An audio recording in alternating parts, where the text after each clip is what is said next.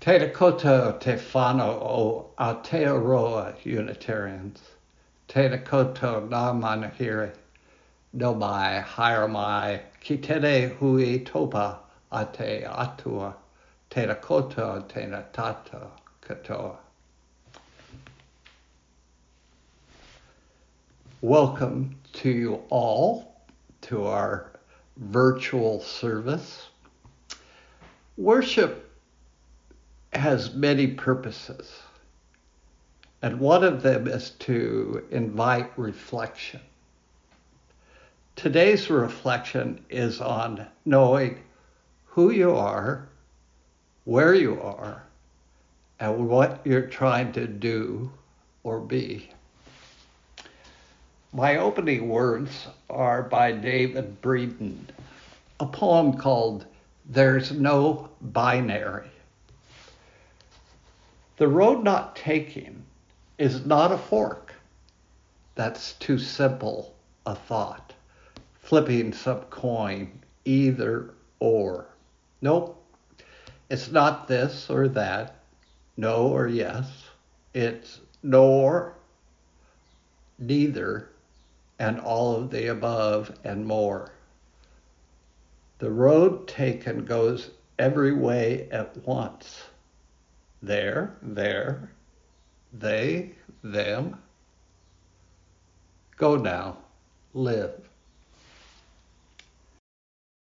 If you have a candle or a chalice, it's time to light it. All that we have ever loved and all that we have ever been stands with us on the brink of all that we aspire to create. We light this chalice to claim a deeper peace, a larger love, a more embracing hope, a deeper joy in this life we share.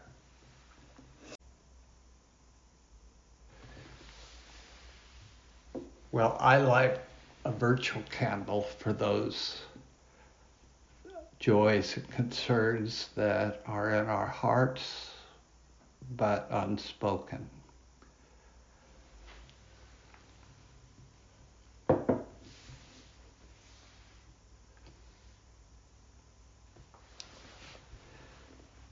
The reading I've selected for today is by Matthew Rawson. There is no one like you, never will be again. From the birth of the earth to its outermost end, you, an eager shout, a sacred yes that moves your flesh, your bone, your breath.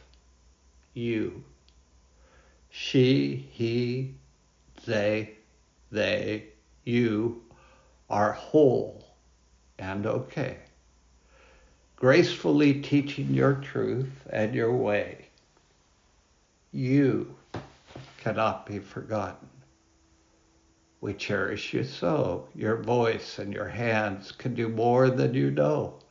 You see old things anew. You turn them and test them. Your wonder exhausts our old words to express them. You speak and lay bare all you dig up and hold, aloft from the dust of conventions grown cold. You upend every rock and pursue every glimmer, and give a new name to each sparkle and shimmer. You chart out new paths, go beyond our horizons, new friendships, new stories, your hope always rising. You, welcome and wanted, whatever your skin, whatever the neighborhood you were born in. You, play across fences that keep us divided. Old walls become weak where your love is ignited.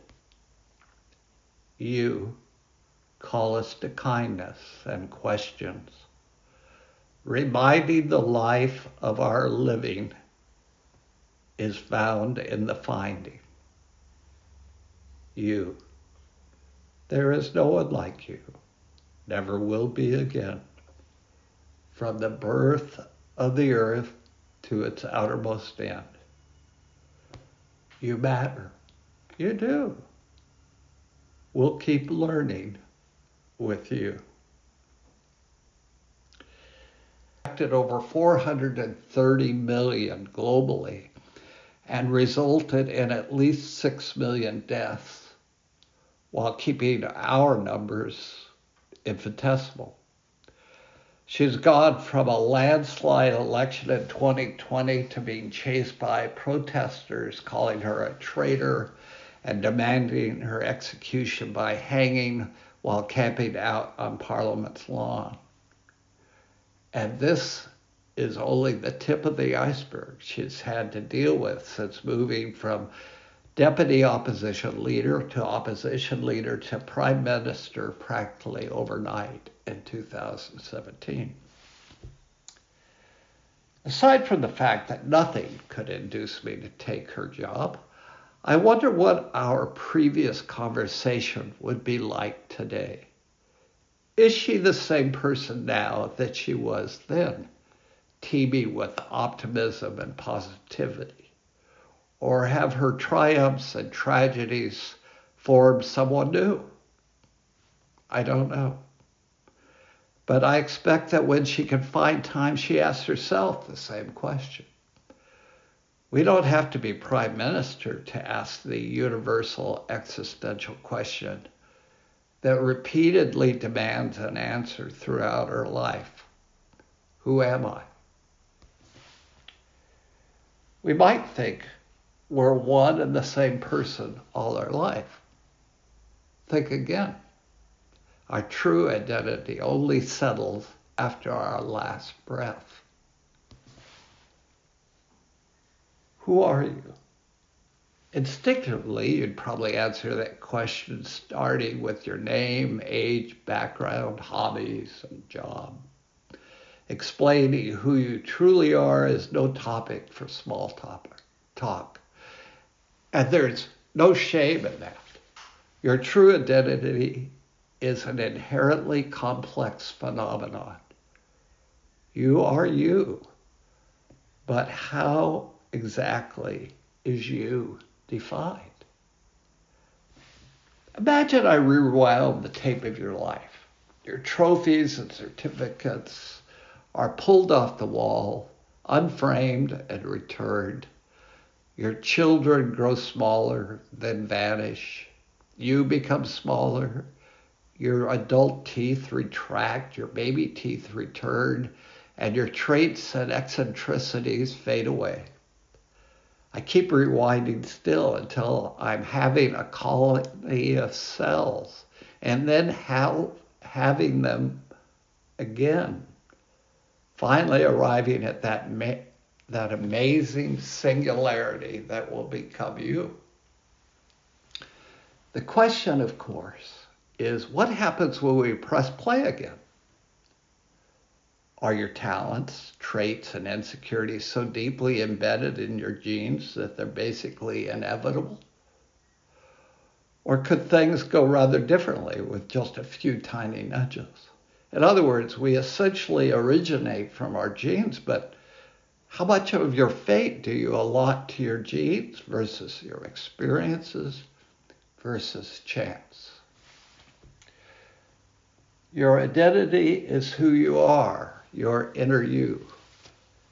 That's more than just the sum of your characteristics, says psychologist and professor Gertie Linsfeld Mulder. Your identity is fueled by others.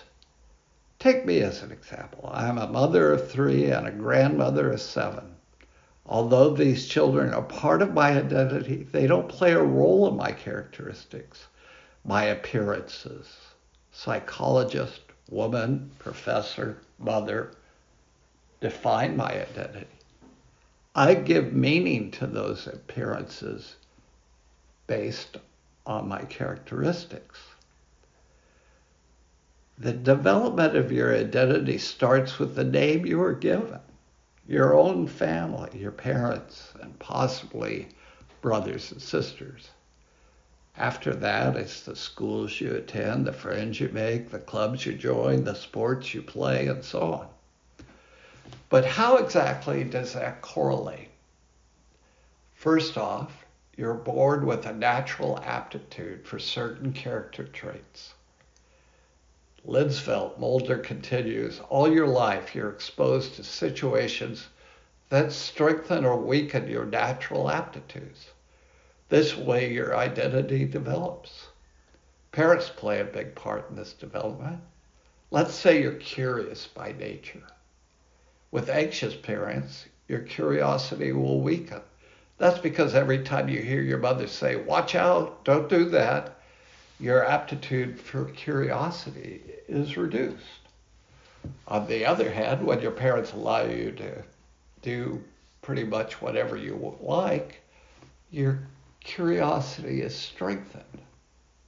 You can imagine someone with a strong aptitude for curiosity choosing to study journalism more easily than others. Choosing such a study then weighs in on the development of your identity as well, producing a snowball-like effect. Your work does not determine your identity, says Linsfeld Mulder. Instead, it starts with choosing your line of work. Where and who you work with both play a part in the development of your identity and the way you think about yourself. We all know unintended unemployment has a big impact on how you see your identity. When people lose their jobs, they generally go through a grieving process and reinvent themselves. Peak times in our identity development are unique moments throughout our life. When you reach puberty, you start to blossom into a young adult, questioning your true self. Reaching the age of 30 or 40 are other unique moments when your identity can start to waver, leading to a midlife crisis. Our identity keeps changing even after you retire and spend the rest of your life working in the garden and staring through a window. I mean, you can't stop the world from turning. People die, things happen. And again, you question yourself who you truly are. Our identity is formed more than just by our stages of life. A person's identity, author Amin Maalouf wrote as he contemplated what he so poetically called the genes of the soul. It's like a pattern drawn on a tightly stretched parchment. Touch just one part of it, just one allegiance, and the whole person will react, the whole drum will sound. And yet, we are constantly pressured to parcel ourselves out in various social contexts, lacerating the parchment of our identity in the process. As Courtney Martin observed in her insightful conversation with Parker Palmer and Krista Tippett, it's never been more asked of us to show up as only slices of ourselves in different places. In his Song of Myself, Unitarian poet Walt Whitman observed, "Do I contradict myself? Very well. Then I contradict myself. I am large. I contain multitudes." Today, as Whitman's multitudes no longer compose an inner wholeness, but are being torn out of us fragment by fragment, again the question arises, who are you? It turns out not everyone agrees with Heraclitus. I'm not a religious man, the philosopher Ludwig Wittgenstein once said to a friend, but I cannot help seeing every problem from a religious point of view. These problems that he claims to see from a religious point of view tend to be technical matters of logic and language. Wittgenstein trained as an engineer before he turned to philosophy. I've had close friends who were engineers. Who knew they could be philosophers? When he does respond to philosophers who set their sights on higher mysteries, Wittgenstein can be stubbornly dismissive. Consider the man who said one cannot step into the same river twice was wrong. One can step into the same river twice. He argues that rivers, by definition, are constantly in flux. So no matter how many times you step into the river, nothing has changed. It's the same river. Our lives, too, are always in flux. It is an existential reality. But who we are remains the same. Life may make us smarter, wiser, happier, sadder. But the you is simply on a journey. Sometimes our life meanders lazily through plains, and sometimes it crashes on rocks like rapids in a narrow gorge. Sometimes a drought turns it into a rivulet, and other times it overflows its banks. And yet, it is the same you. The problem is, it may take a lifetime to sort it out. It helps to be part of a community as you go about the task. My closing words are by Margaret Wheatley. We never know who we are. This is strange, isn't it? Or what vows we made, or who we knew, or what we hoped for, or where we were when the world's dreams were seeded. Until the day just one of us sighs a gentle longing, and we all feel the change. One of us calls a name, and we all know to be there. One of us tells a dream, and we all breathe life into it. One of us asks, why? And we all know the answer. It's very strange. We never know who we are.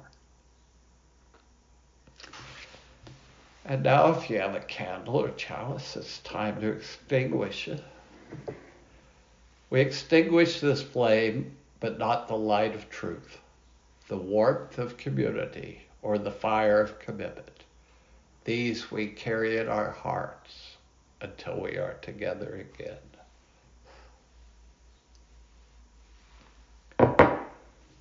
Now it's time for small group breakouts to discuss a question. The question is,